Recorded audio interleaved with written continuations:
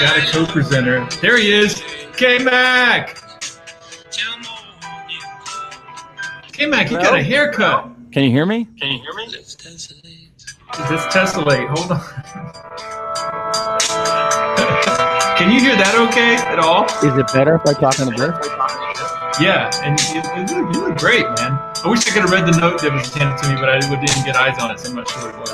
Hey, can you hear that music at all? Yeah. You can? I just thought I'd grab some quick mood music. Can anybody guess who that is? If anybody can guess, who this is, you win like $1? I don't know, $5. I'll send it to you. Hold on. Somebody said bad music. Oh boy. Can anybody identify that band?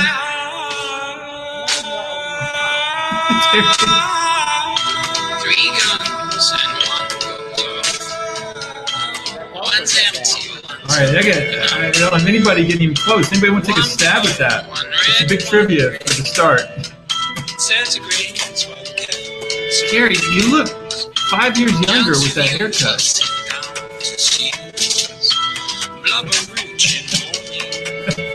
All right, I'm going to cut the music in a second, but nobody's even close. I'm not getting any good guesses at all.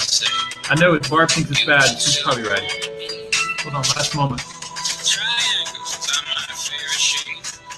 All right, that's it. I'm done. I'm cutting the music. Nobody got it. Nobody gets $5 out of me. I was going to Venmo it to you immediately. This is Studio One at the McNally House.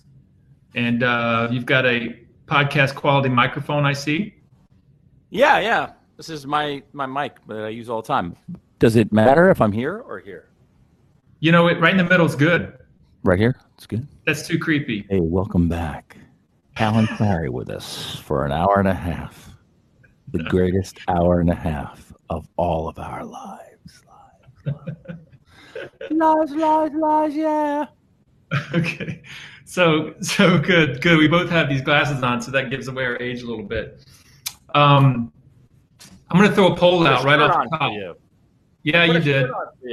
Hey, listen, before we get started, first of all, I've got two important things to say. Is that my camera there? Is that yes, my camera? That's your camera. Naughty. Yep.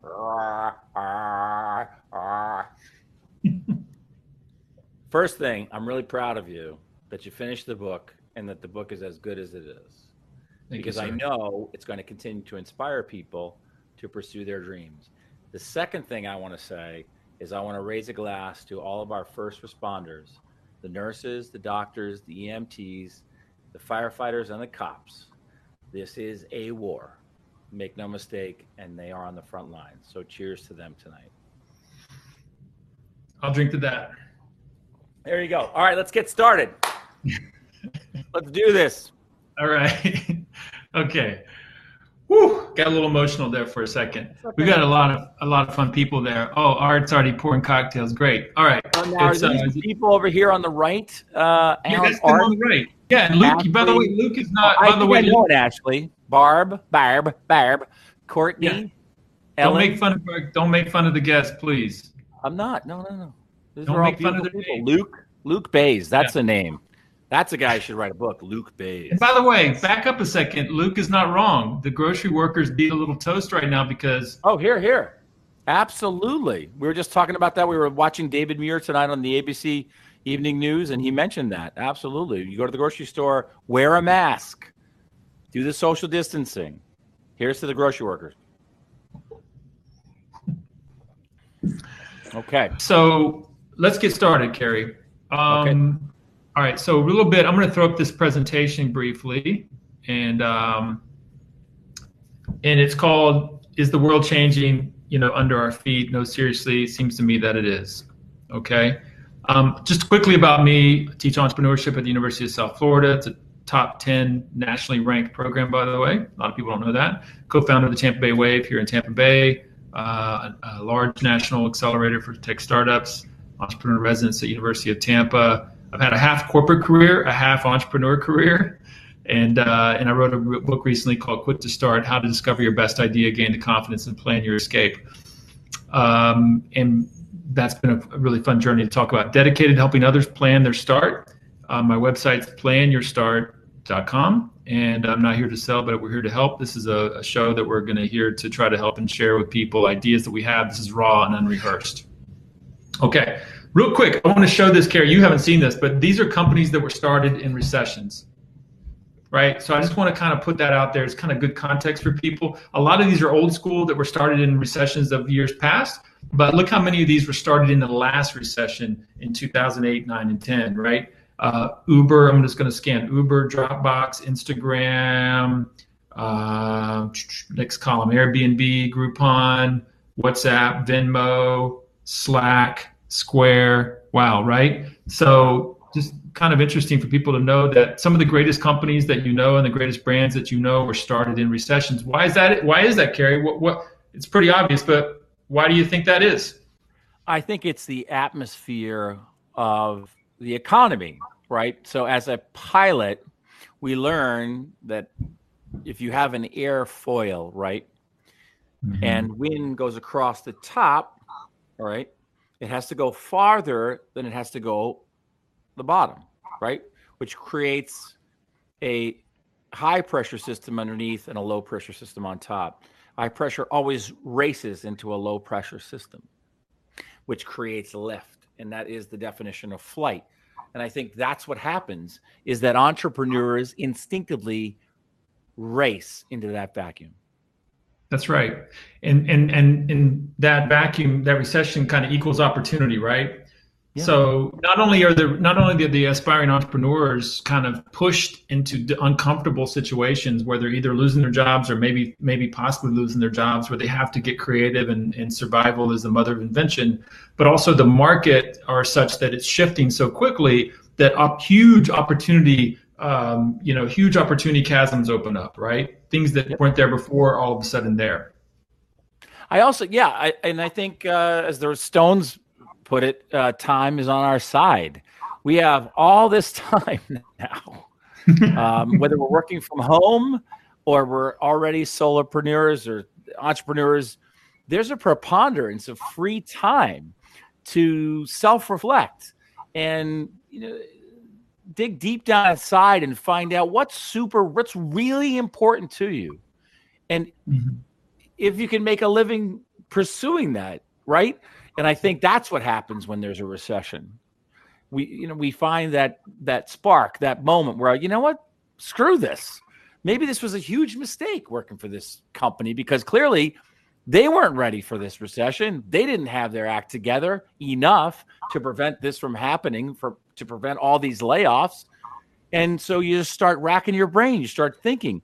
And I also think, especially now, because this quarantine is different than 2008, right? I mean, that's fair. It's very different. There's a quarantine going on. Now, it's not a true quarantine. A quarantine, by its definition, means you can't leave the four walls that you're in.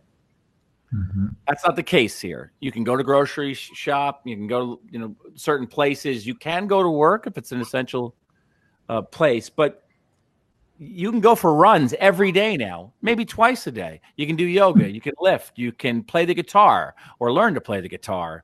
You can sit down and write like you've never written before. You can launch a video podcast. Yes, exactly. I mean, this is amazing. Seriously, this is really remarkable. And I aspire to be able to do this at some point. Carrie, I'm on a run. You thought that when I did the book, you thought I couldn't go any more. You didn't think I had another level. Oh no. I've known you too long. I know when you're like a dog on a bone, and that's great, and that's why you're successful, and that's why everybody should read the book, and they should to listen to this conversation and be a part of this conversation, because this is our moment. This is it, and we're gonna look back 10, 15, 20 years.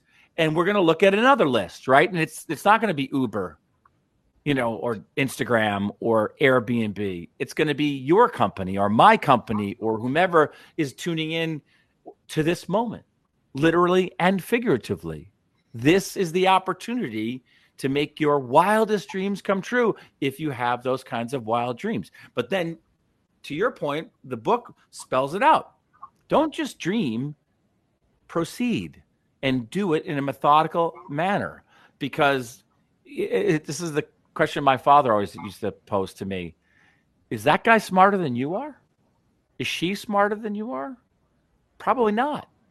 They just said to themselves, this is what I want to do for a living.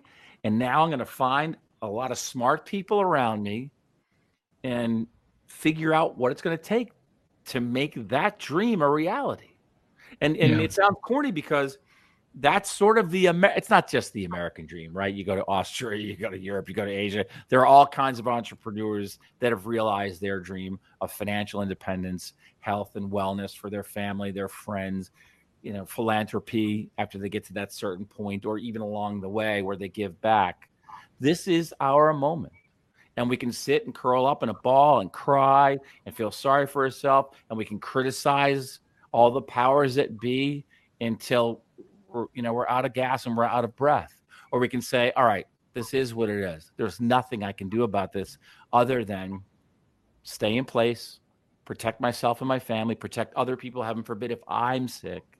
And then every day, make a list. I got so many lists here, Alan. I got a list. Look at that. There you go. There's lists. What was that from? Oh, that's April 1st. And that's no fooling around. That's my list. What does it got on there? I probably did all that stuff on that list, including, Why does it say dye my hair on there? Why did I see that? Stop dyeing my hair. Stop. How about the wave I've got going on up here? You work for the wave. I mean, you could surf on that bad boy. And by the way, the ad that I would add to that is this idea that opportunity is abound, right? So not only do we not sit around and feel sorry for ourselves and worry about, but also look for all the opportunity crevices that are going to start opening up left and right.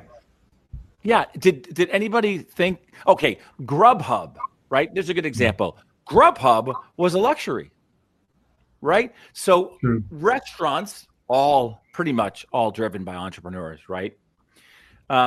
Said, well, I have one choice. I have to decide if I'm going to take an employee, have them come and send them out into the night, and they're either going to get tipped or they are going to get stiffed, right? They get tipped or they get stiffed. And then somebody said, no. What if the tip is built into the bill? And this is a person that has nothing to do with the restaurant at all. They're just going to go ahead and pick up the food at the restaurant and take it to that customer. Well, now, I mean, wow, what's happening? Grubhub has become a necessity. Who knew? And you know what? We probably don't go back. This is this has now been infused into our new normal, right? So even when the economy comes back, we're all going to be much more comfortable with things like Instacart and Grubhub and other things. Absolutely. And so this leads me to my question to you as a co-host, because you're really the moderator, you're the leader here. And that is, can we explore the answers, which were pretty obvious, about the future? What's your take, Alan? Is this economy going to be, one, the same, two, the same but a little different, or, as the majority of the people participating in this conversation put it, very different? A lot different. So one thing I want to say before I answer that question, I want everybody to know that we want this show to be interactive. So we're going to, anybody that wants to get in on this conversation, you click the little raise your hand icon at the lower right-hand corner of the chat box, and we're going to put you on shortly. Actually, if you have a question, we'll put you in the question queue. And if you raise your hand, we're going to put you on. We don't want to go more than 20, 25 minutes before we turn on our callers to give us feedback, because that's what's cool about this, is we're going to get that feedback. Now, I'm going to take a quick time out, Carrie, because guess what? What? We have a sponsor, man. What? We have a sponsor. Dude, this is exciting. I just launched. I'm sorry. Go ahead. I had a moment. They actually wired me money, right? So you can wire money? Yeah, it was PayPal, but it was like a wire. My fiance. So we just launched this. First of all, the first week nobody saw it, but I went on by myself the first week, and I was exhausted after I did 2 of these shows because I had to carry the whole thing myself. I was like, I had to get creative. I said, this is ridiculous. So the second week, I said, I'm going to book speakers to help me carry the freaking show and actually give people more reason to show up than just me giving some kind of lecture that's some kind of pulling something out of my professor bag, right? And then the first week I had my very first speaker, Carrie, you spoke into my USF class, and I had to reach out to my very good friend, Rich Hureska, who spoke to my very first USF entrepreneurship class 4 years ago, and asked him for the honor if he'd be my first guest speaker. And we did that. And he was on bad internet, and it was a madhouse, but we did record it and we published it on YouTube. And then and so this is really week 2, right? But I want to talk about we have a sponsor. We have a freaking sponsor. So I know it's hard to believe. So here's the deal. So our sponsor, a lot of you guys may have seen this. I'm actually gonna, you know what I'm gonna do? This is gonna be fun. I'm gonna actually share my screen and show you guys what it looks like. Let's see if I can do this. Allow. Let's see. There we go. And okay. Let's see if everybody can see this. Can everybody? Here we go. Secure Startup, controlled information distribution. Manage your startup docs from NDA to deal. Carrie, read that one right there for me. Okay. Direct and know who sees what and when. Startups seeking investment will have hundreds of documents to manage, from your NDA, which Your DNA.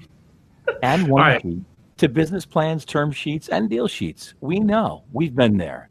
So we built a simple-to-use startup document management platform that gives you the control over your documents, who sees what document when, allows for multiple revisions of documents, and provides a record of views, downloads, and access.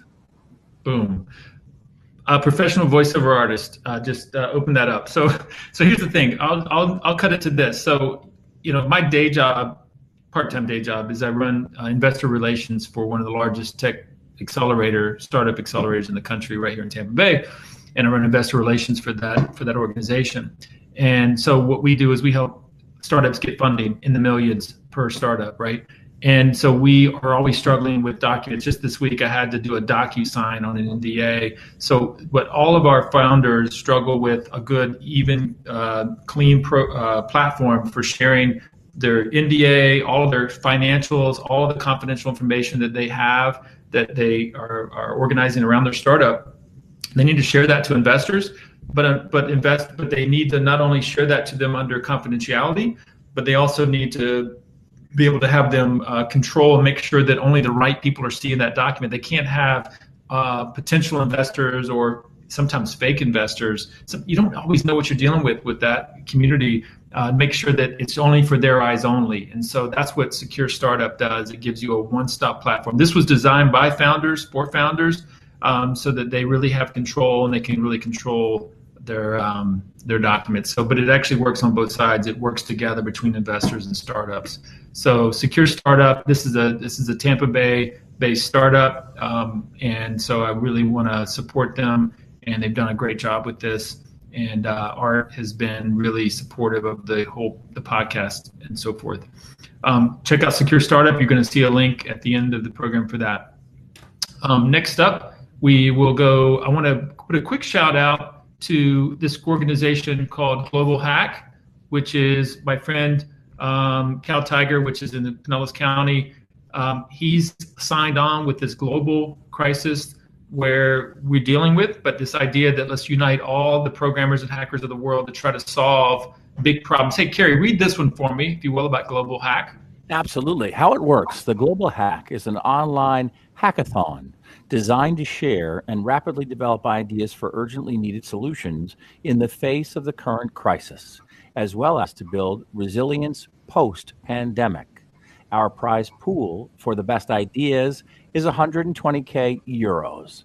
The Global Hack has already drawn attention across the globe, covered by Forbes, Silicon Republic, CNN, among others, and brought on board a fleet of world-class mentors, such as Sam Altman, CEO of OpenAI, former president of Estonia, Thomas Hendrik Ives, and Kalia, public health specialist and a neurotechnologist. Right.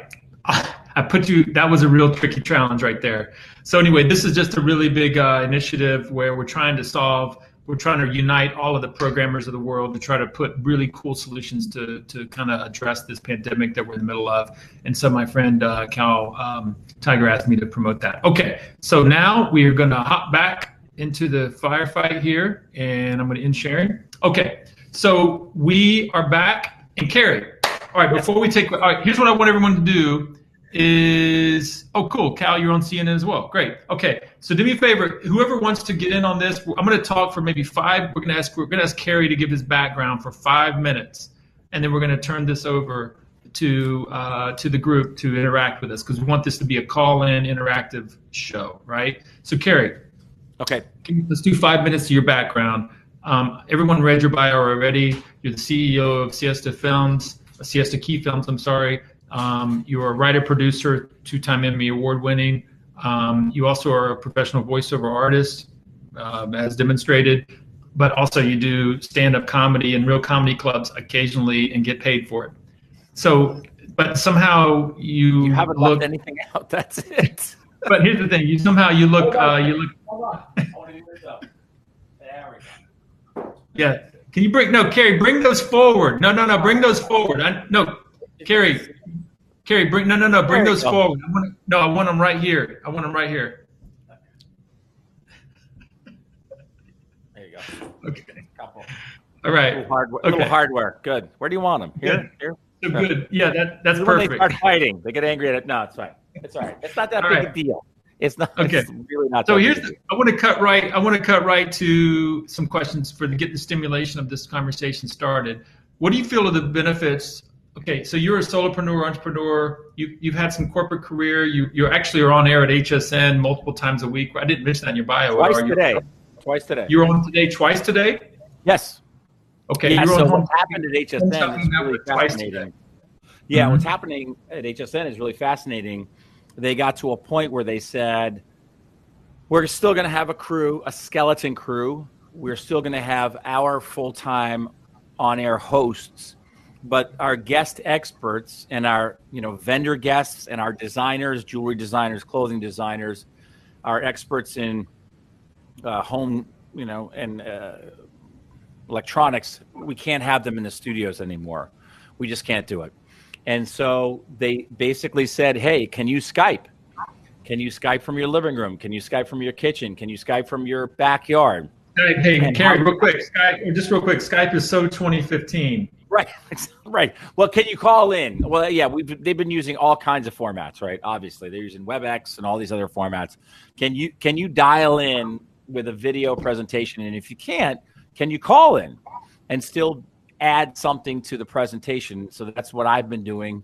Thank goodness to my gorgeous fiance. She works the iPhone 11 Pro, and we broadcast live from our kitchen or from our dining room table or from our living room. And we're selling almost the same amount of products without having to go physically into the studio, which is a harbinger of what I think is coming. And I think everybody agrees that the economy is going to be very, very different. And this is an example of it. But here's my quick bio.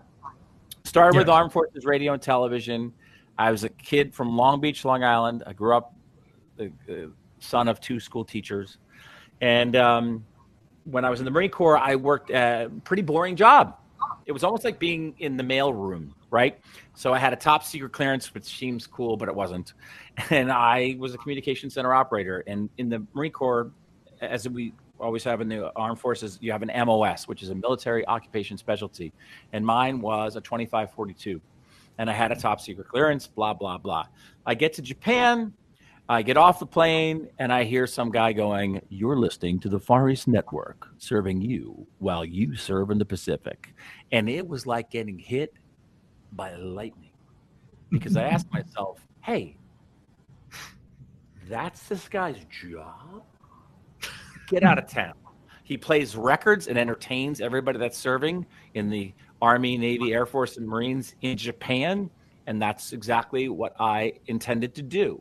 And the thing I'm really proud of, as far as when I look at my career from 30,000 feet, is the things that I identified that I really, really wanted to do I just set my mind to do them, and they turned into real jobs.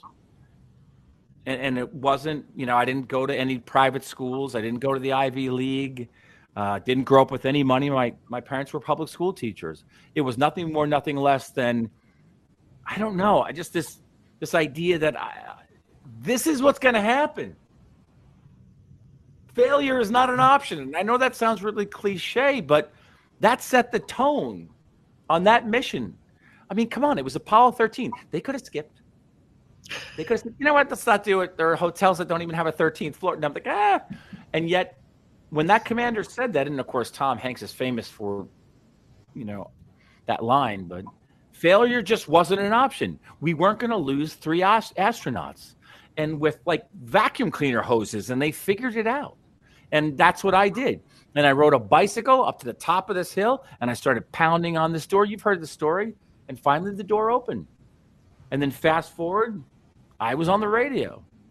My commanding officer thought it was a joke. There's no way you're going to do that for the rest of your time here in Japan. And yet I did, because I did some other things that set me up to make that possible. And then that was the first thing you banged on the door to get into that you didn't have any experience, but you just were determined to do. And I'm going to fast forward the tape, because the next thing that you decided, like you're about to talk about in the Hamptons, you decided you wanted to be on stage in a comedy club, but they don't just hand out a pass to say, get on stage at the comedy club. Yeah. So I spent 6 years honing my craft on the radio. And I learned from the best. I was really fortunate. A gentleman by the name of Paul Lockwood had worked at CBS News. He had this incredible voice, and he was the voice of the CBS Evening News on the radio, and then eventually was asked to write for Dan Rather back then.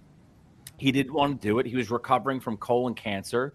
He and his wife had a house in the Hamptons. His wife had a little antique store, and he said, this is it. I'm going to close out my career working for this wacky young guy who just got out of the Marine Corps. Not working for me, working with me. And so he was the news guy. I was the funny DJ guy, and I played the music. 6 years later, it was just inevitable. I needed to go to New York.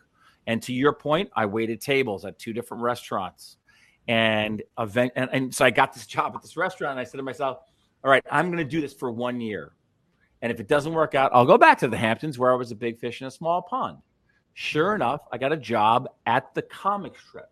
Now, for those of you that don't know, and you can Google it, the comic strip is where Jerry Seinfeld, Eddie Murphy, Adam Sandler, people that you may have heard of, Paul Reiser and George Wallace, all started there. They all started there. To audition there, it was twice a year, and it went around the block on the Upper East Side of Manhattan twice. That's how hard it was to get on that stage. So I did the math in my head, and I said, let me just get a regular job there. Sort of come in that way, right? Come in the back door. And you worked the ticket booth. So I walk in the door. There's a bunch of construction going on. The phone is ringing off the hook. And I said, I'm looking for a job, waiter, bartender. I don't care. But the phone keeps ringing. Now, I spent 6 years in radio, and I know a little bit about radio promotions, and I know a lot about sales because I worked directly with all the account executives. I was also the production director. So I conceived, wrote, and produced a lion's share of all the commercials that generated all the revenue for the radio station. And that phone ringing off the hook was a problem. And I knew it immediately. And so I said, I walked out. This is the second time I did this. I did this at the radio station in Japan. I left, and I turned around. And I said, no, go back. You're not done yet. Go back. I opened this giant door back up, and I went and said, hey, that phone keeps ringing off the hook. Do you want me to answer it? Because I guarantee you they want to get a ticket to this place, and I can close them on getting a ticket to this place. And then the owner popped his head out, and he goes, who the hell are you? And then this other guy came out, and he's like, you were in the Marine Corps? I said, I mentioned that. So I got a job at the comic strip on Fridays from noon until 6 p.m. for $60, $10 an hour, cash. And within 2 weeks, they gave me Saturday night. Within 3 weeks or 4 weeks, they started to see an uptick because all I was doing was having fun with people on the phone. I was just treating it like this, like a radio show. And I was being silly. I was doing stupid voices. I was like, hello, I do not know who you are. I am just here fixing something. I don't know what to. And they would laugh. Then they started coming into the club asking for me. So fast forward a year and a half later, I finally auditioned, I passed, and I became a comedian there. I also booked a voiceover agent and started landing national voiceover spots and started landing national on-camera commercials. And eventually went out to LA, came back to New York. And so I parlayed that into a really fun voiceover and on-camera career. But it was nothing more, nothing less than failure. Tenacity, determination. So, Carrie, I'm going to fast forward you before we turn it back. I'm going to turn on some microphones here shortly, by the way, because, you know, we are going to do that. Before we Semper Fi. Thank you very much, Luke. So before we turn this thing over to the folks on camera, and by the way, you have an option. You can go audio only, or you can go for the brave. Only for the brave, they can go camera. Just so you know, Carrie. Go camera.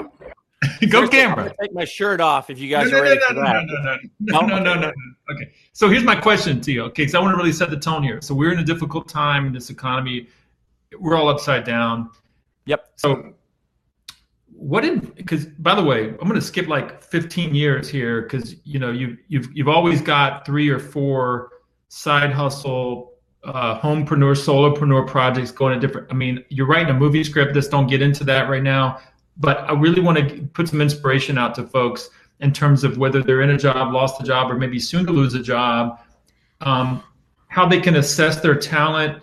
Because first of all, there's not a lot of investor. Like, what advice would you give someone who's been in a job, or who's like how they could start becoming a solopreneur or a homepreneur? Zoom out for a second. You were their coach, you were their mentor. Where would you start? I'd right here. What's in your heart? What is it that you really, really get excited about? For me, all the way back to when I was a kid and I appeared in Wizard of Oz and I was 8 years old, and my mom dressed me up as the lion, and I just did this impression from the movie, and I looked down and this parent of one of the other kids in the play was falling over onto the ground. He was laughing so hard, and I got so excited that I made an adult laugh that hard. And I was hooked, and I just wanted to entertain people, and it just made me so happy. And to this day, I have to say, paychecks are great. Voiceovers are really cool and fun, but doing stand-up really gets me excited. And this is a time for me right now where I'm focusing in on my Netflix special, my HBO special. I'm writing it every single day. I'm in a new world now. There's a 14-year-old and a 9-year-old in my home, and I was single forever, and I'm madly in love with this woman, and I get it now that relationships are really funny. And so that's what I'm working on. And so I would say to somebody, find out what's in your heart, right? But also be honest with yourself, right? And it starts, having been an athlete, with the notion that, okay, I'm not going to play shortstop for the New York Mets. I got the audition. I got the tryout. I didn't make it. My brother went on to play pro ball. That's cool. But it was clear to me, that all right, you're in the Marine Corps. Now you're getting out of the Marine Corps. You talked your way onto the radio. This is ultimately what you really wanted to do. I wanted to be Johnny Carson. You know this, Alan. I loved Johnny Carson growing up. And he actually started with Armed Forces Radio and Television, like a lot of broadcasters. So look at the things that really make you happy. Then look across the landscape and find people that make a living doing those things that make you really happy. And then be honest with yourself. Now, if it's an artistic endeavor, you have to be honest with yourself. Can you really play the guitar that well? Play the guitar for some other people. Sing for people. Say, oh, I'm going to make a living as a singer. Okay, well, you should sing for people. And you should ask them, to be honest, because we've all watched American Idol, and the person walks up there, and my mom says I'm great. My dad says I'm great. My friends say I'm great. And then they sing, and they can't sing, right? So be honest with yourself. Understand what's in your heart, but what your limitations are, what your assets are, and how you can, manifest those assets into something real. And then find people that are already doing it for a living and seek their counsel. That's what I would say. Beautiful, beautiful. Okay. I've got other questions here, but I want to take a moment here to get some input from our listeners, and so thank you, Carl, for that. Develop a marketable skill. Hey, Carl, have you been there from the beginning? Just curious. Let me just throw that in there. Oh, Ahmad, you're writing right now, and I'm telling you, Ahmad, I was just getting ready to turn on your microphone. Ahmad says he loves those insights. Okay. Somebody raised their hand, if you don't mind. Okay, Cameron. Hey, Cameron, are you up for it? Because if you're up for it, I'm going to turn on your mic right now. Here it comes. You raised your hand. Let's do it. Cameron, your mic is live. It's hot. It's hot. Hot mic. Cameron, you there? All right. Some of these guys aren't ready. Who's ready? Raise your hand. Let's do it. Ahmad, don't make me turn your microphone on. Don't make me do it, because here it comes. Hello, everyone. This is Cameron. Hey, Cameron. Good. Hey, Cameron. Hi. Sorry about that. Technical difficulties. Hey, No first worries. and foremost, Alan, read your book. Really big fan. Thanks for doing this. Thank you. Carrie, I wanted to talk to you or ask a question in regards to going about risk. So I was kind of displaced by COVID-19. I'm no longer working, and I have decided to take this step and go out and do my own thing. It's just like you guys were kind of discussing previously, the window's open and I'm just going to seize it. But I was wondering if maybe you could speak to maybe the aversion to risk that some people feel in doing something like this and going out on your own and doing your own thing, and kind of what you do to overcome that, what maybe you mentally prep yourself for as an entrepreneur to kind of take that step outside of the norm of going from a regular 9 to 5 or going from a regular corporate environment to doing your own thing and just getting over that. I mean, it's fear is definitely a good descriptor for it, but maybe just being out there doing your own thing. Does that make sense? Yeah, absolutely. Cameron, it's a great question. And I've gotten it. That's a brave man, Carrie. That's a brave man right there. Yeah, absolutely. And okay, so I think early success is good, and everybody has early successes. You have them, Cameron. You just have to look back objectively at your life and your career. There was somebody that you were interested in, and you were terrified to say hello to them, but you did. Right? You were probably really scared at a certain job interview, but you got the gig. Yeah. Right. So it's there. It's already inside you. What I like to think in this regard is, okay, so I get back from Japan. I'm out of the Marine Corps. I got my honorable discharge. I got my college in there. And I decided to stay with my dad for a couple of days. And I'm going to look at the radio stations in Westchester County, which is north of Manhattan, sleep on the couch. My younger brother's in high school. And I have a motorcycle, and I probably have $1,700 in the bank. And I go into the first radio station, and I sit in the lobby for probably 2 hours. I have no appointment. None, okay? No idea what I'm doing. I'm making this up as I go along. Finally, the receptionist says, actually, the program director has a minute, and he's happy to see you. And I walk in there, I tell him my story. He pops this cassette. I don't know if you guys remember what a cassette is, into this machine, presses play, and he listens to it. No expression on his face. And he says, wow, this is tough for me. I don't have any gigs for you. You're obviously very talented. The resume looks good. Don't give up. Keep going. There are hundreds of radio stations in the metropolitan New York area, and just keep going. And maybe someday our paths will cross again because you're really talented. Went to the second radio station, same thing. I don't have any jobs. I thought I had a weekend thing. It's 4 hours on a Sunday. You probably don't need that or want that. You probably need a full-time job. But that was just filled by somebody who used to work here. So I went back home, and my dad is a school teacher, right? And he wants the best for me, and he wants to protect me and keep me safe and doesn't want me to deal with rejection. And he says, grab a beer, Care. And he pours himself a scotch, and I sit down, and he says, Carrie, do you know no one makes a living in show business? And I said, Dad, we just went to a movie last night, and I stopped counting all the people that were on the credits. I don't believe they worked pro bono on that movie. Not to mention all the. He said, Kerry, they all went to Ivy League schools, or they grew up in that world. They all know everybody. It's very nepotistic. You don't have a shot. And I was like, I don't think that's true, and I don't necessarily want to be the next Bruce Willis or anything like that. I just want to make a good living, maybe in radio, maybe in TV. If that comes my way, great. And then he looked at me and said, listen, have you ever thought about a career in law enforcement? I was so high during this conversation because I had just smoked a J. I was like, who are you? You know what? I talked my way onto the radio in Japan. This is me. I'm not going to stop until I get a job on the radio. It's not true about the high thing, but anyway, I thought it was fun.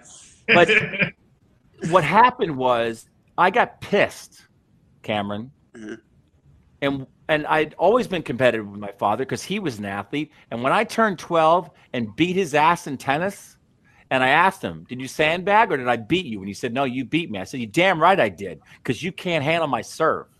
And I beat him every single time. And then I started sandbagging myself because I didn't want to piss him off, But it girded me. Is that the right word? It made me stronger. I'm like, I'm going to show Dad. Well, you can show yourself. You can use any and every piece of rejection as armor. And the more you get rejected, the stronger you become. And I'll give you an example.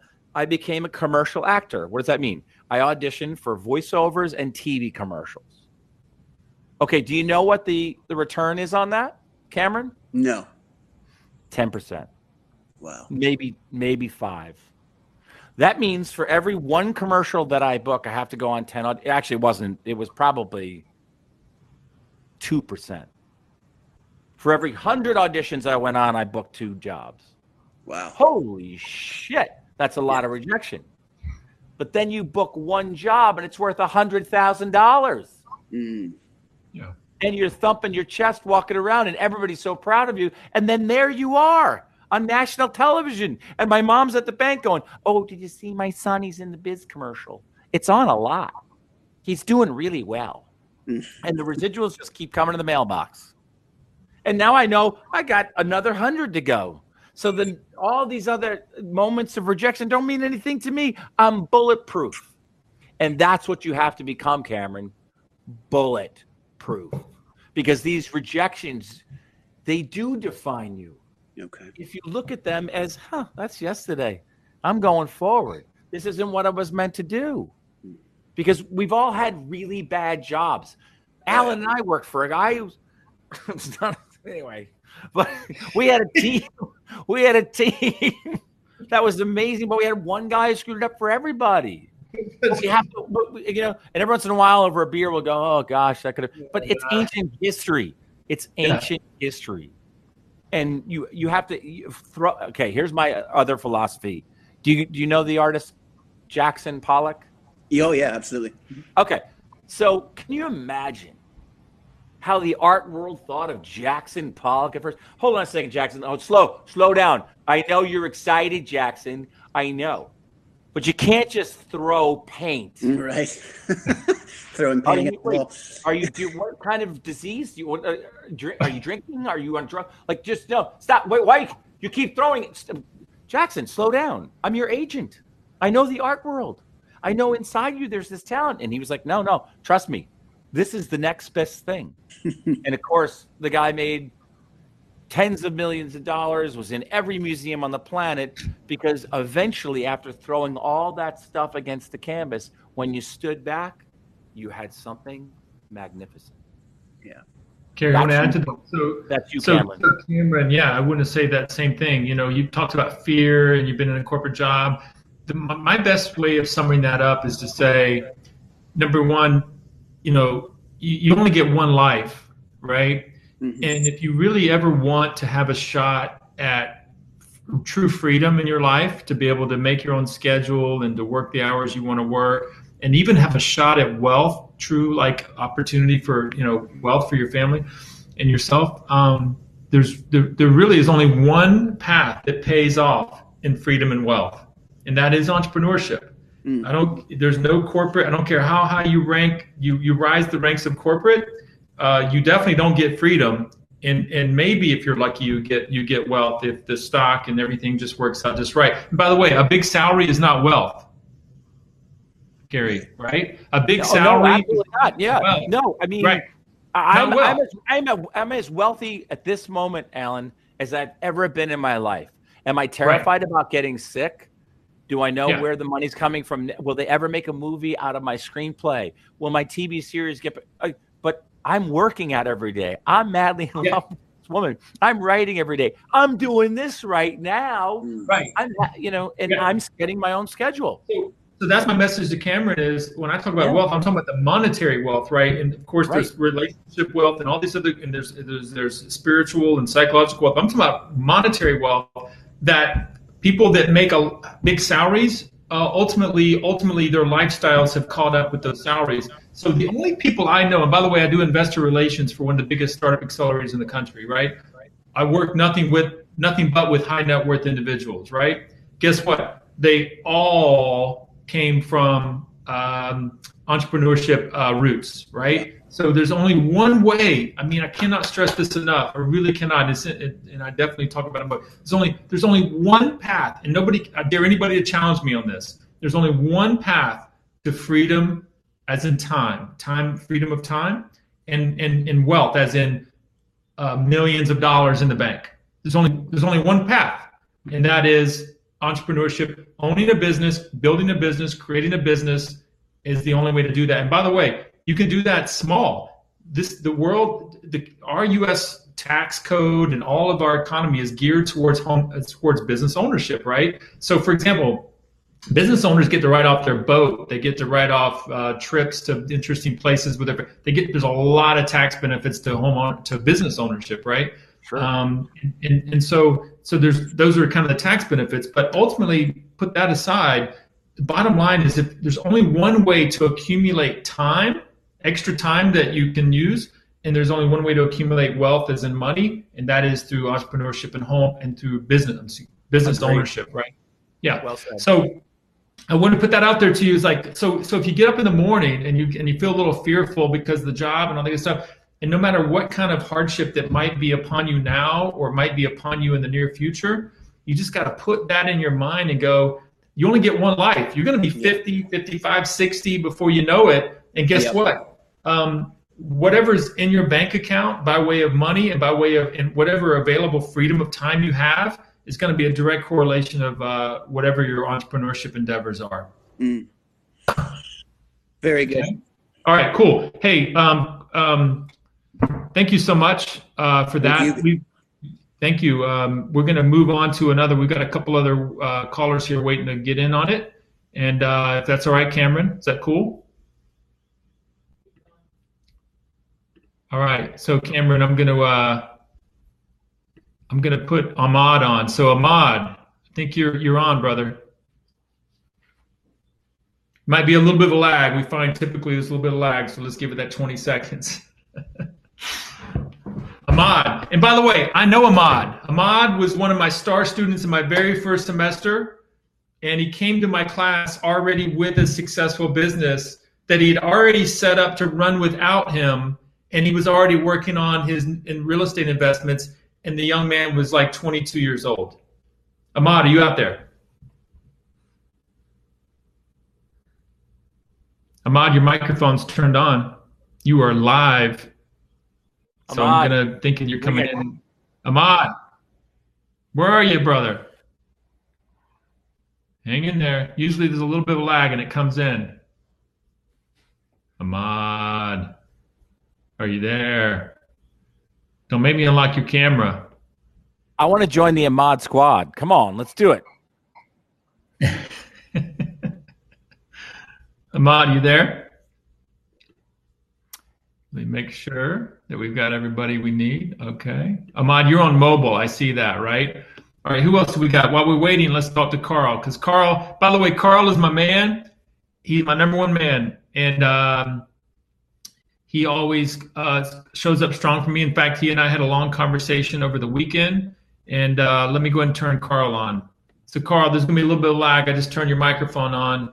Let me hear you now. Yeah, there you are. Hey, Carl. How you guys doing? By the way, real quick timeout. Carrie, we have celebrity amongst us. Carrie, you don't understand. You don't understand. You do not understand. This man. I don't understand. Okay, Carrie, just brace yourself. Hold on to your seat. Okay. This man knew the original founder of Auto Trader. Are you listening? Oh, wow. Yeah.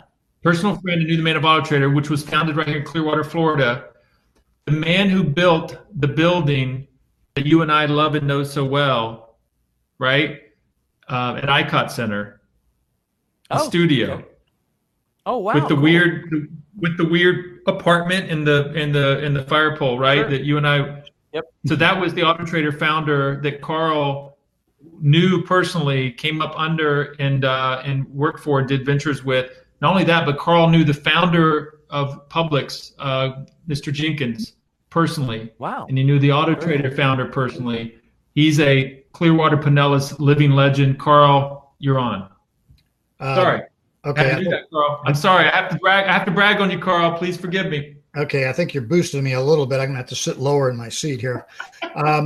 No, actually, in that same building you're talking about, I was there before construction. He had the office inside before he had anything else, including the studio. And he hired me as a business developer and an idea person, which was great because he had plenty of money. And this was after Auto Trader, obviously. But to make a comment on the hey, Carl, real quick. How much did he sell Auto Trader to Comcast? How much did he sell?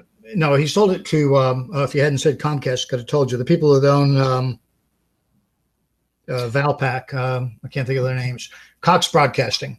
Cox. But it's estimated between $150 and $200 million. And he started off. Quick. That's a lot of freedom and a lot of money, a lot of wealth and a lot of freedom. It was a ton of that. And he actually started that out of being pissed off at St. Pete Times because they wouldn't listen to his idea about doing the same thing in the St. Pete Times. And he walked out and said, screw them, I'll do it myself. So, but to comment on, the topic of what you guys were talking about, I did put in there, find a marketable skill. Obviously, if you don't have a marketable skill, it's going to be very difficult. And there are a lot of artists that are struggling, and there are a lot of actors that are struggling. But the other thing is depends on how bad you want it. Okay. I think the only difference between success and failure is up in your head. Okay. It's in your mind. And to me, it's more about the trip than it is the destination. I mean, if you're doing it and enjoying it and somebody rejects you, screw them. Okay. Just go on to the next one. Because, I think I told Alan, I do workshops on sales and marketing and success. And I tell people I've probably spent over $350,000 in mistakes and rejection. And I've probably made that many mistakes. And I have learned from every one of them. Now, keeping it real about what you want to do if you want to be successful, because it's a scary thing getting out of a secure JOB, meaning just over broke. Wait for it. Did you catch that? Yep. I like it. You caught it. What JOB stands for? I got it. What does JOB stand for, Carrie? What? What does JOB stand for? Just over broke. Yes. Just over broke. Thank you. I want to make sure you caught that. Yeah, because when you work for somebody else, they can't keep you if you make a lot of money, because then you get bigger than they do. So they always have to make sure you make less than they do. But we need those people. Don't get me wrong. My point is that if you have the will and the drive, and your failure is not failure is not going to be something you want in your life, you might have to go empty garbage cans. You might have to get a side gig. You might have to get something to fund your passion. And then you feel a little bit more secure, because if you don't, and you continually failing and not being able to pay your bills, you're going to end up back in a job. So you got to be real about it. At the same time, be passionate about it, because there's a lot of people out there that are passionate about a lot of things that you better enjoy the trip, because the destination may not be there. Okay. But, and I don't mean to be a downer with that. You just got to be real about it. But the thing is that if you want it bad enough and you have a marketable skill and you know it's a marketable skill, Screw anybody that tells you you don't. Who was it? Colonel Sanders. I think it was 78 times he got rejected on his recipe. What if he'd have stopped on the 77th one? Jeez. Wow. That's a great Okay. point. And he didn't get that until he was like 65, 67 is when he finally made it. And he was cooking chicken out of it. Henry Ford was in his 50s. Oh yeah. Well, there's a lot of them that do that. I mean, I'm older than water and twice as weak, and I'm still trying, and it's just, I just keep going. I mean, I don't see myself stopping ever because I'm enjoying the trip. Okay. Yeah. If you want to, I don't have white pillars in front of my house or a huge yacht, that kind of thing, but I enjoy what I do. But Carl, I'm going to brag on you again. You don't have to be specific, but you've got a passive income stream through a product. Carrie, I'm going to tell you about this more offline. Carl found a product that actually did well on HSN, and he ended up striking a deal with the producers so he could be the North American producer for this product. And that was many years back, and he still has mailbox money. You mentioned mailbox money, Carrie, earlier, right? Yeah. Mailbox money. Carl, who I know personally, has mailbox money from a product that all he does, by the way, Carrie, is forward orders because he's the designated North American wholesale distributor, and he forwards it to the producers, and he gets mailbox money. I'm sorry, Carl. I know you hate it when I brag on you, but honestly, so many people aspire to do to be able to pull off things like that. And then you know what that allows Carl to do? It allows Carl to go spend the time and money on the things that he really cares about, other than forwarding orders for this product that he barely cares about. But it puts enough money and time in the plate so he can go do the things that he cares and he's passionate about. Yeah, if you can find a side gig, you don't have to like it. I always use the analogy that I like reading bumper stickers on the back of other people's cars, but I won't put one on mine because I really hate bumper stickers. But I love reading them on the back of other people's cars. If you give me 10,000 people that want a bumper sticker, I'll sell every one of them a bumper sticker. I don't have to be in love with it. I don't have to love it, but that's because that's not my passion. Would fuel my passion. And so I've created a couple, kind of side gig type things that don't occupy a lot of my time, that are almost automated. And I use that to fuel my passion because, I do free business consults for people who can't afford it. I do workshops for like $55 and I buy them lunch. That's not exactly a retirement program, but I enjoy doing it. And so the one fuels the other. But you just have to find something. Number one, have a marketable skill, which I think I do, and I have something that's going to support that passion, and then you make of it what you want to, and screw anybody that tells you can't do it. Love it, Carl. That's beautiful. Screw them if they don't believe in you. You got to believe in yourself. Hey, Ahmad, are you ready? Thank you, Carl, for that. And I'm going to see if we can get Ahmad turned on here. I know, but I think he's going to his PC. Anybody else want to weigh in here with any questions or comments? Okay, cool. Ahmad, you're turned on. You're turned on, brother. We're going to give you a little delay on the lag. There you are. Good. Hear me? Yes, there you are. I'm here. Oh, nice. Beautiful. Ahmad. Wow. Yes, Ahmad. Pleasure. Carrie, thank you guys. I appreciate you all. Carrie, beautiful insights. And love to hear your story. Professor Allen, my professor, he prepped us up all to be great aspiring entrepreneurs and current entrepreneurs. So I appreciate the both of you guys tonight. Definitely took away some key points, like no matter what you're focusing on or facing in life, just stay strict and directed towards the path that you want to accomplish. No matter how many no's you get, you just really are working for that one yes. And once you get that yes, you keep feeding success on success on success that builds that path to ultimate freedom, as some people would say. Did I catch the message? Yeah. Beautiful. Yeah, and Beautiful. Ahmad, the other thing I think is important too is that you hear so many people say this: surround yourself with like-minded people, like we're doing tonight. right? So if you've got somebody in your life that says, oh, come on, Ahmad, you're a dreamer. That's never going to happen. You're not suited for that. You didn't come from the right family or you didn't go to the right schools.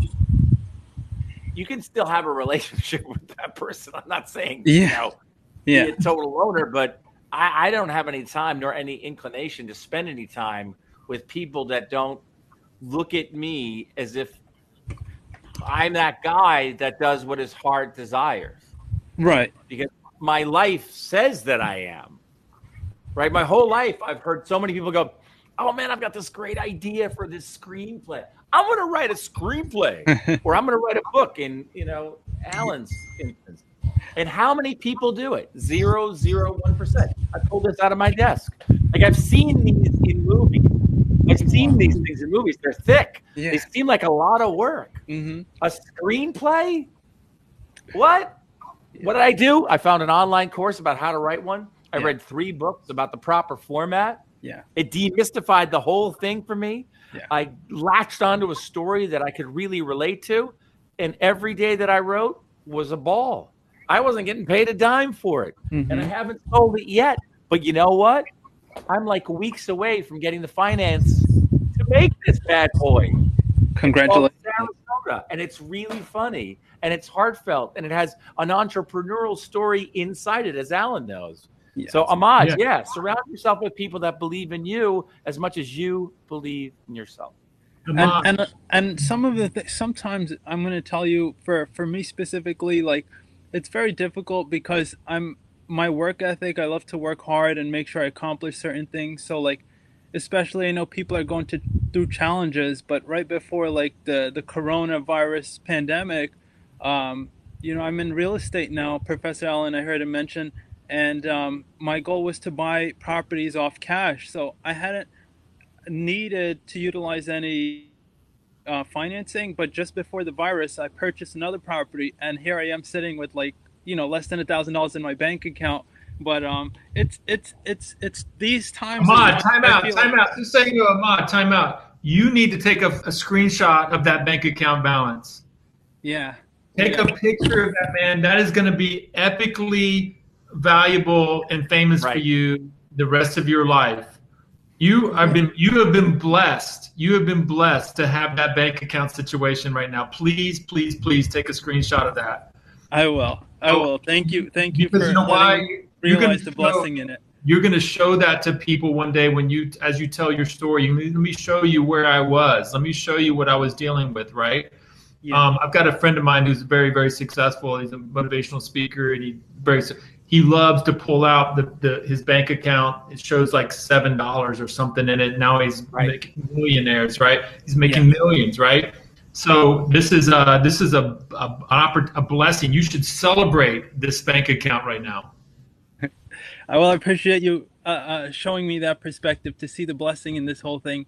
And when it's all done, I've been pretty strong and confident, resilient enough to know that I'll get through this. But it is tough times. You learn a lot. You learn, like, especially I'm in the mid-late 20s now, so a lot of my friends, they're not in this wave and they're not on this. So I can't really speak to any of them about it. But, like, another thing you said was surround yourself with people that are successful in that field, people that are going out and reaching for their best. And that's what I try to do, surround myself with much more experienced, grown, knowledgeable people that either I can relate to, talk to, or take something away from. But I still have the other friends on the side, and we connect on other levels. Right. Yeah. So Ahmad, I know you personally, and so I think that this is tremendous opportunity for you to really retrench in your character and retrench in your determination, right? So this is how you want to look at it. Like, you want to feast on this. You want to feast on this, you needed this, man. You needed this thing to happen to throw you against the wall onto the floor and just let that thing happen, because now you can use that energy like a phoenix to like fight back through it, like Carrie mentioned earlier, right? You got to turn this. Like, I'm telling you, success is numbing. Success is not energizing, right? Yeah.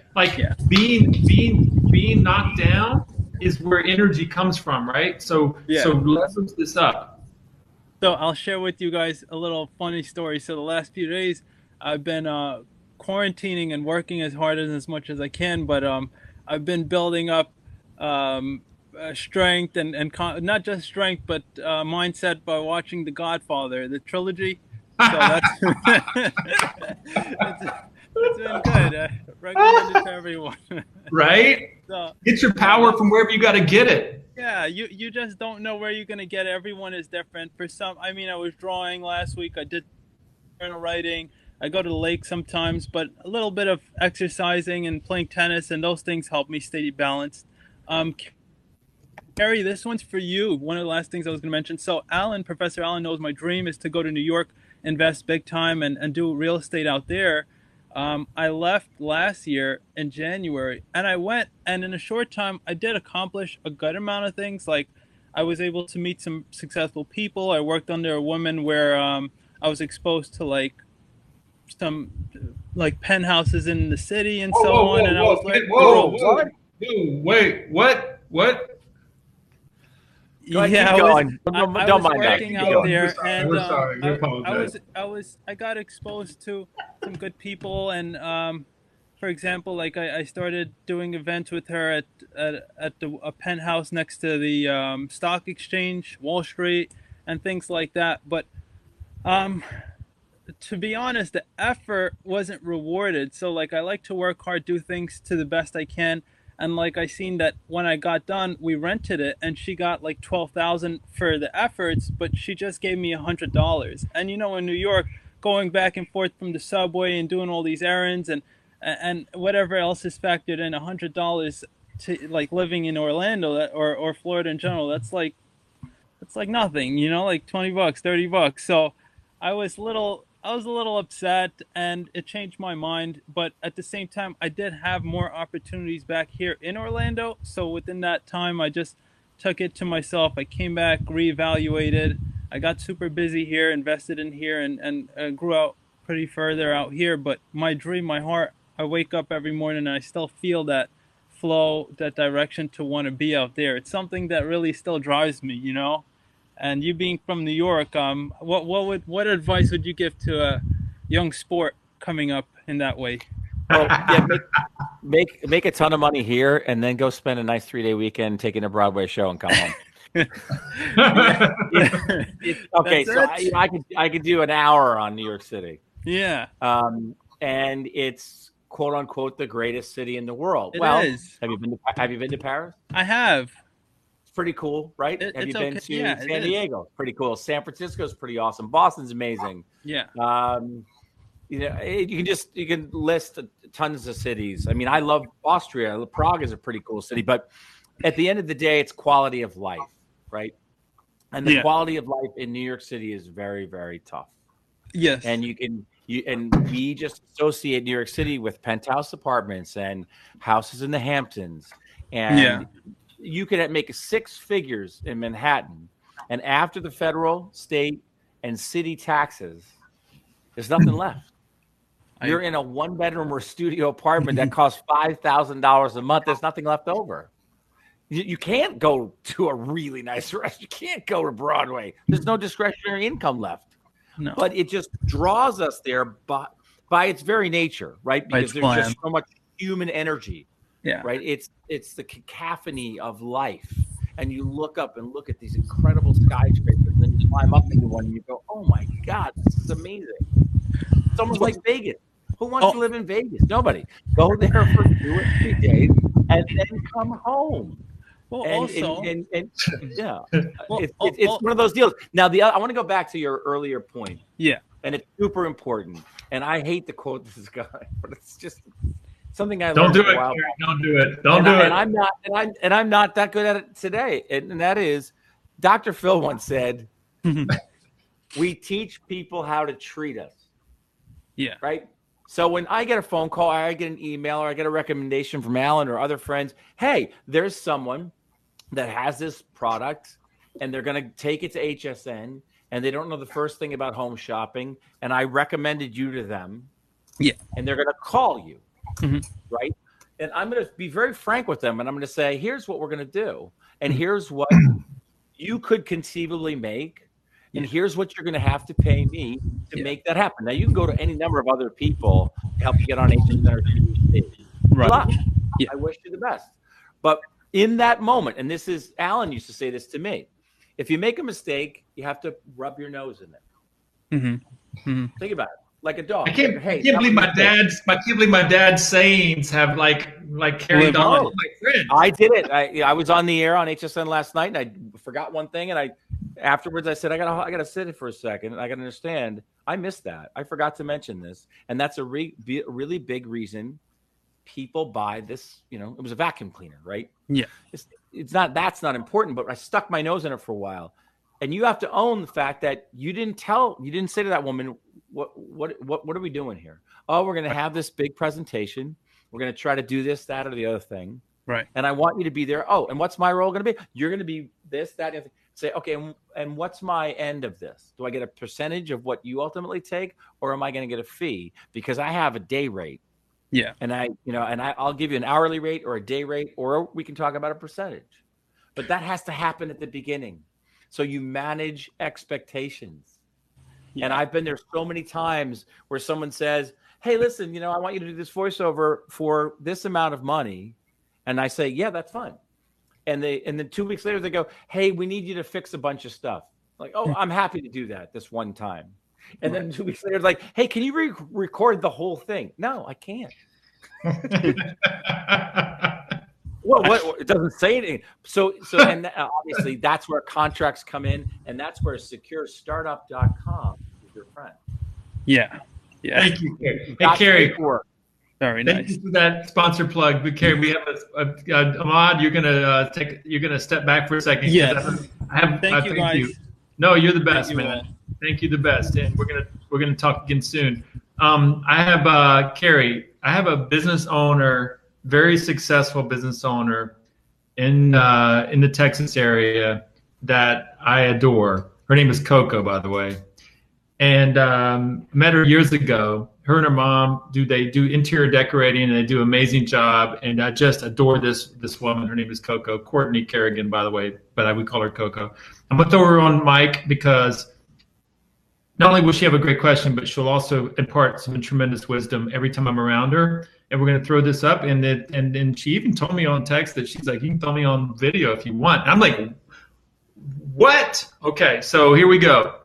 So, Coco, you're on audio only at the moment. And but I'm going to unlock your camera just in case you want to throw it up there. Because here's the thing. It takes true bravery, true entrepreneurship, true grit, and true bravery to throw yourself out there and join this conversation. You got to have all of it. You got to have everything. So here we go. Courtney. Yes! Woo! Woo! Wait, hold on. Can you hear me? Yes. Oh, yes. Yay, I did it. Woo! You look great, Courtney. You look great. Courtney, Coco, you look great, by the way. You look great. It's nice to see you. I met you 10 years ago, and you're like the same age as when I met you 10 years ago. You are. You're the same age. Let's not talk about that. All right, Courtney. First of all, background on your business and how you started it and the big leap you made, and give us the background on that.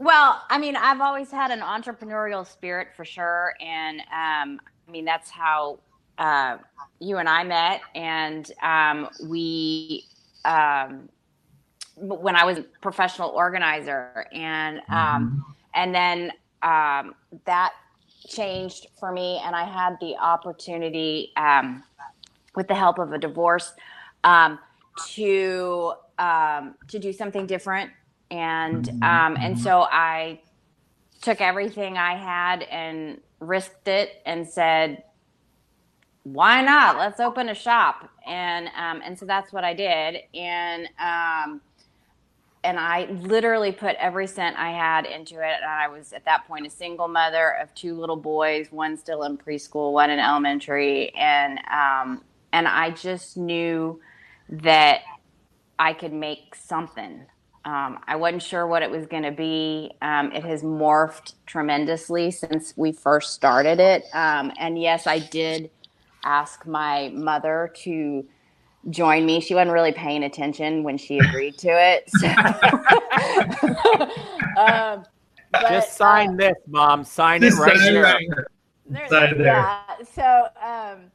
So we are, we're mother-daughter, but we're also 50-50 business partners. And we're very passionate about the business side of things. And so we actually get asked to speak when we go to conferences and whatnot because I'm in the home industry, and we have accessories and furnishings and lighting and all of that stuff. And Coco, I have to interrupt. How the hell is your business being impacted by this right now?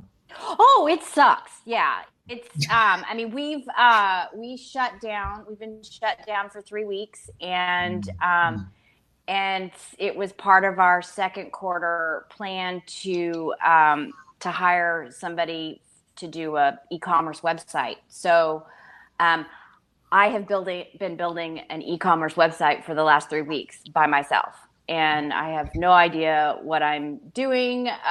But I actually am hoping to launch part of the site before the end of the week this week, and then hopefully the e-commerce portion of it next week. Right now, we can deliver stuff to people. Let me tell you, the people in my industry are the best, and everybody wants to help everybody. And we're all just schmucks trying to earn a living,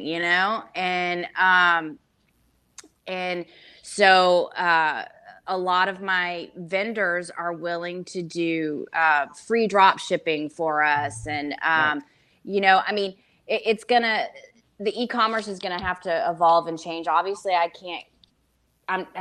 have a lot of one-of-a-kind stuff in my store, so that's not going to be on the website right now because I don't have access to it, and I'm just not ready for that yet. So, but I've been working with vendors for the last 3 weeks straight who have product that I know I can list, that I know I sell well already, and that kind of thing. It's going to be a very curated website. So Coco, it's not like I'm trying to be Amazon. Let me ask you a question, Coco. For this podcast, the spirit of this is to give inspiration and information and guidance for aspiring entrepreneurs out there that are either losing their job or potentially losing their job soon, but have the entrepreneurial mindset.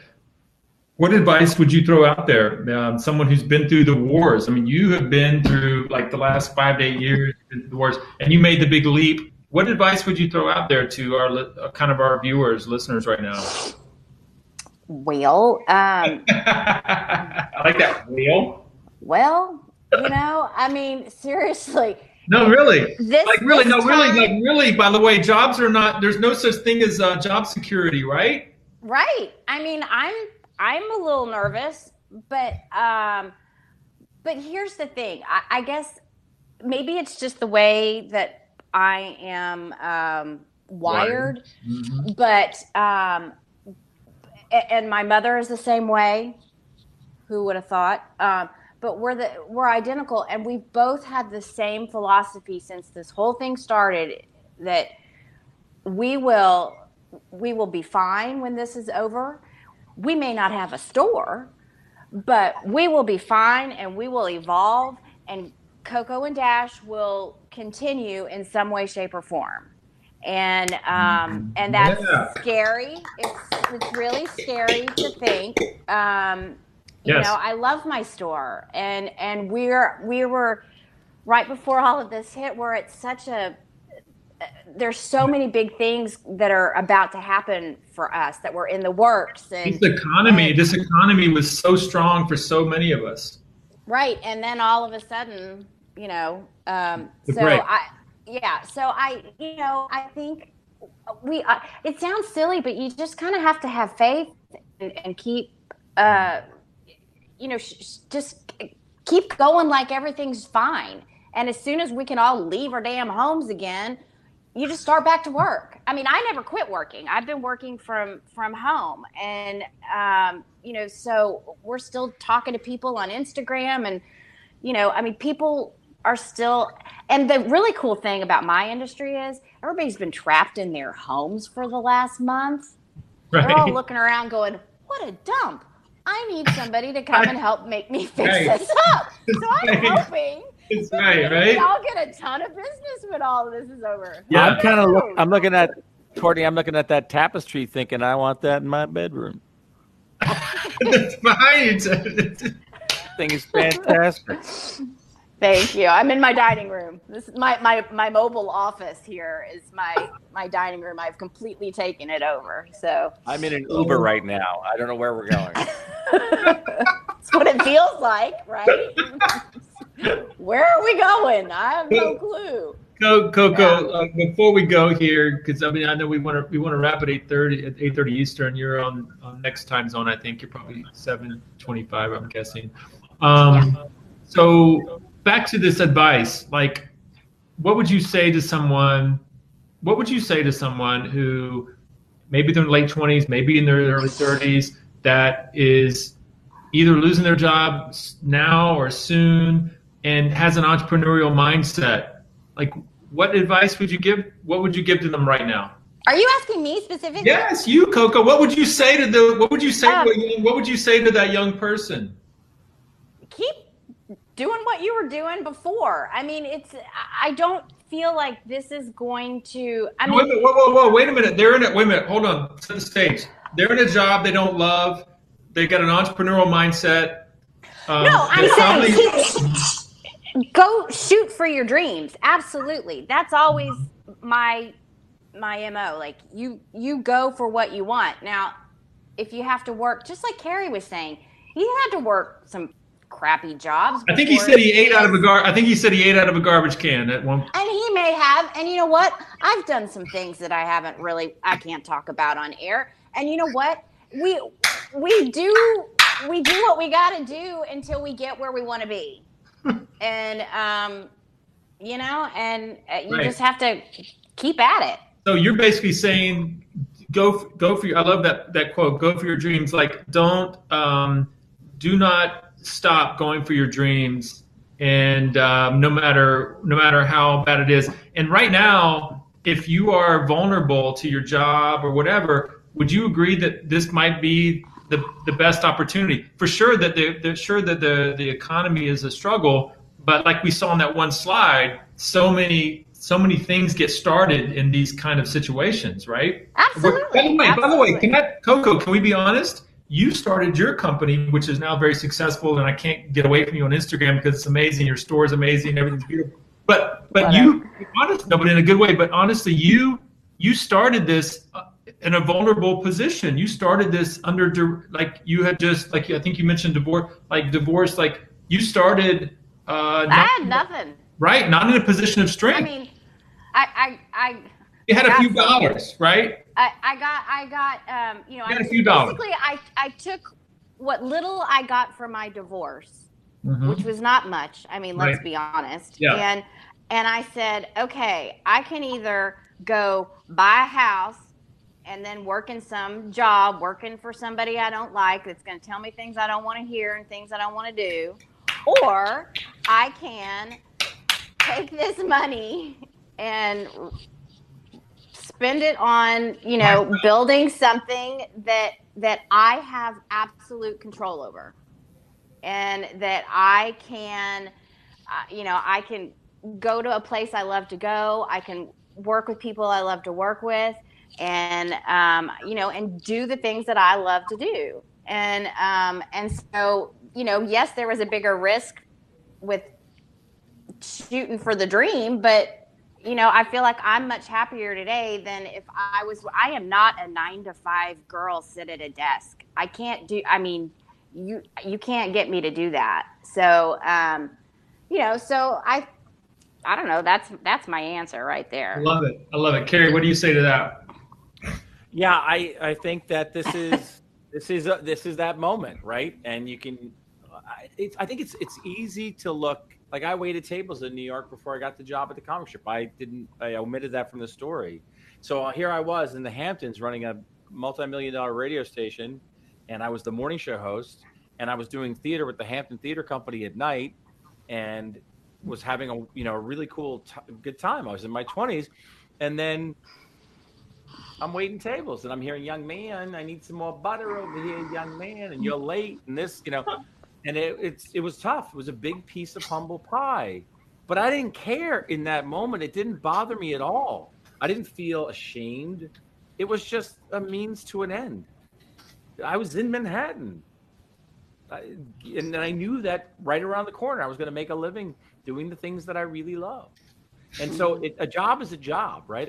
An avocation or a vocation or a profession or a dream is something else entirely. And I agree with you wholeheartedly, Alan. What is the definition of freedom? Is it really financial freedom, or is it spiritual, emotional, and time freedom? Time, spiritual, emotional, and so forth. Coco, to that point, you've got a successful store business. Like, what is your favorite thing about being a business owner? Before the pandemic, what was your favorite thing about being a business owner? Being able to make the decisions for myself and knowing that I walk into the store and there are days when it's just another day. And then there are some days where I walk in there and I think, I made this. Like, I did this. This is, and I own this. Like, this is all mine, and I did this, and people like it. Like, and sometimes it's a little surreal feeling, and it's, and then sometimes it gets a little overwhelming, but then there's so much satisfaction in knowing that I am doing something that makes people happy. I mean, people come into our store and say things like, just wanted to come in and have some peace and serenity. Mm-hmm. I love your store, makes me happy, and I needed some happy today. And I'm like, great, look around. You don't have to buy anything. I'm the worst salesperson. In fact, my 2 employees that I have usually say, could you just go in the back and just, yeah. So we're trying to sell something up here. Right. I'm the worst. I'm like, yeah, if you don't like it, then don't buy it, but I'm horrible. But it is cool that I can walk in there sometimes and I think, oh my gosh, I did this. This is all mine. Hey, Carrie, that's my question to you. So you have 2, 3, or 4 solopreneur, homepreneur businesses, from the film to the voiceover to the HSN product. Like, what is your favorite thing, Carrie, about being? Carrie's bringing some supporting cast members in. Okay, Carrie, what is your favorite thing about being a solo, independent business owner and all the ventures that you have? Because I'm going to just throw you a little bit of a chum in the water. Like, you have tremendous flexibility and independence, for sure. I know that about you. What else would you add to that? I'll just agree with what Courtney said, and that's it. There are certain things no one can ever take away from you. That's all there is to it. It's like, here's one right here with my shorts on. Here you go, right here. No one can ever take this away from me. Nor would they want to. No. Easy, Coco. Or one of these. Can't take it away from me. They can't. Yeah. And that way we like. All right, you win. That's the whole point. And no one can take away the fact that I wrote one of these things. And I'm going to write probably another 5 of them before I'm done. And I'm creating a TV show that I think will be, I don't know if it'll be as funny as Parks and Rec, but we're kind of fashioning it that way. And no one will be able to take that away from me. And hey, Carrie, quick plug. We got it, Coco, before we wrap up, you got to hear this. So Carrie, spent the last 20 plus years in home shopping network environment. So HSN, QVC, and also the one in Minnesota called Shop NBC, right? So he's just been all across the board. So he decided to write a spoof, like The Office, kind of a spoof on the world of home shopping. So Carrie, we're going to wrap up here. Explain, I know you'd love to play the video because you got a pilot, but just explain the premise of the show. in the pilot? Well, the premise is driven by the reality, and that is that TV home shopping has been a multi-billion-dollar business for a very, very long time, and now it's facing extinction potentially if they don't become relevant in an online world, right? Why do we need to watch a live broadcast of anything other than sports and breaking news? Why? It's all on demand, right? So how do you make it relevant? How do you keep it going? So my show, tvshoptv.com, is about television's worst home shopping network, walking away. And they are hanging on for dear life. And they're egomaniacs. And they, this is the last thing they ever dreamed of, was selling stuff on television at the worst home shopping network. But they're trying to figure out a way to keep it working, because what they truly believe in their hearts is that it's really entertainment, that it's relevant, and that they're making a good living. And so it's not, it's funny. It's very, very funny. But these are also people dealing with real things. And so I'm really proud of it. And I feel like, talking about opportunity, right? So I just signed with an agent to represent the project, and we were talking about it. And he said, this is a wonderful time, because everything I hear from content people, from streaming services, from networks, is that everyone's binging on everything. And when we come out of this, everybody's going to be jonesing for new content. And I feel very confident that this show is going to happen. And I wrote a full pilot episode. I'm working on the second and third episodes now. I have 6 episodes flushed out, and hopefully that'll be just a wonderful thing to be a part of. Carrie, is there a link to the pilot on? No, it's private. You got it all locked down? It's not a pilot. It's like a sizzle reel. It's like a 5-minute trailer. But if somebody wants to email me at Carrie. Can you put it in the group chat? There's only a few people in the group chat. Just put it in the group chat. Yep. Okay. Yeah. I gotta put a. Take your time. Take your time. Paste it in, because it's really funny. If you guys love The Office, you know how good, awkward The Office is, right? Everything's awkward. So this is behind the scenes of the home shopping network environment, and with the same kind of awkwardness, humor. Okay, so we're gonna wrap up here, guys. This has been better than I expected, honestly. And Coco, you made my night. You made our night, honestly. Nice to see you. Carrie, did she make our night or what? Absolutely. Oh, whatever. I know you're trying to figure out how to copy and paste right now, but other than that, I got it. Here we go. Here it is. Here's the link. Okay, cool. And please share this with other people. Paste. Let's see. All right, we're gonna wait for Carrie. We're gonna wait for Carrie. There it is. Okay. There it is. Cool. Here's the password, all lowercase. Oh, there's a password. Whoa. I feel special. Yeah, don't share that. Don't post it. Do. It's fun. Hold on. I got to go back and figure out. Okay, here we go. Okay, the password is Shop TV. Okay, cool. All right. Hey, we're gonna go here, guys, and we're gonna watch it on our own. Thank you very much, everybody. Coco, will you come on and be a guest host for me in a few weeks? Coco. Oh my God, I'd do anything for you. Awesome. Wow. Coco. Hi, Ashley. Ashley's here. Yes, she's around. Ashley, can you say hi? Hi. Okay, she's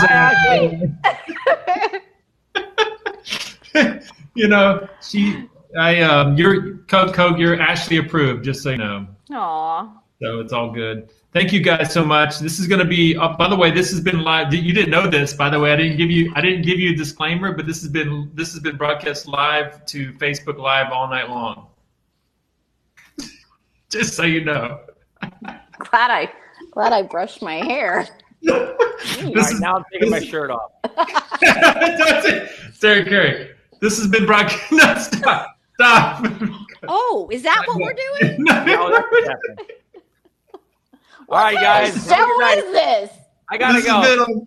This has been. By the way, number 2, you're gonna get a link. It's also I'm publishing it up to YouTube. And thank you guys so much.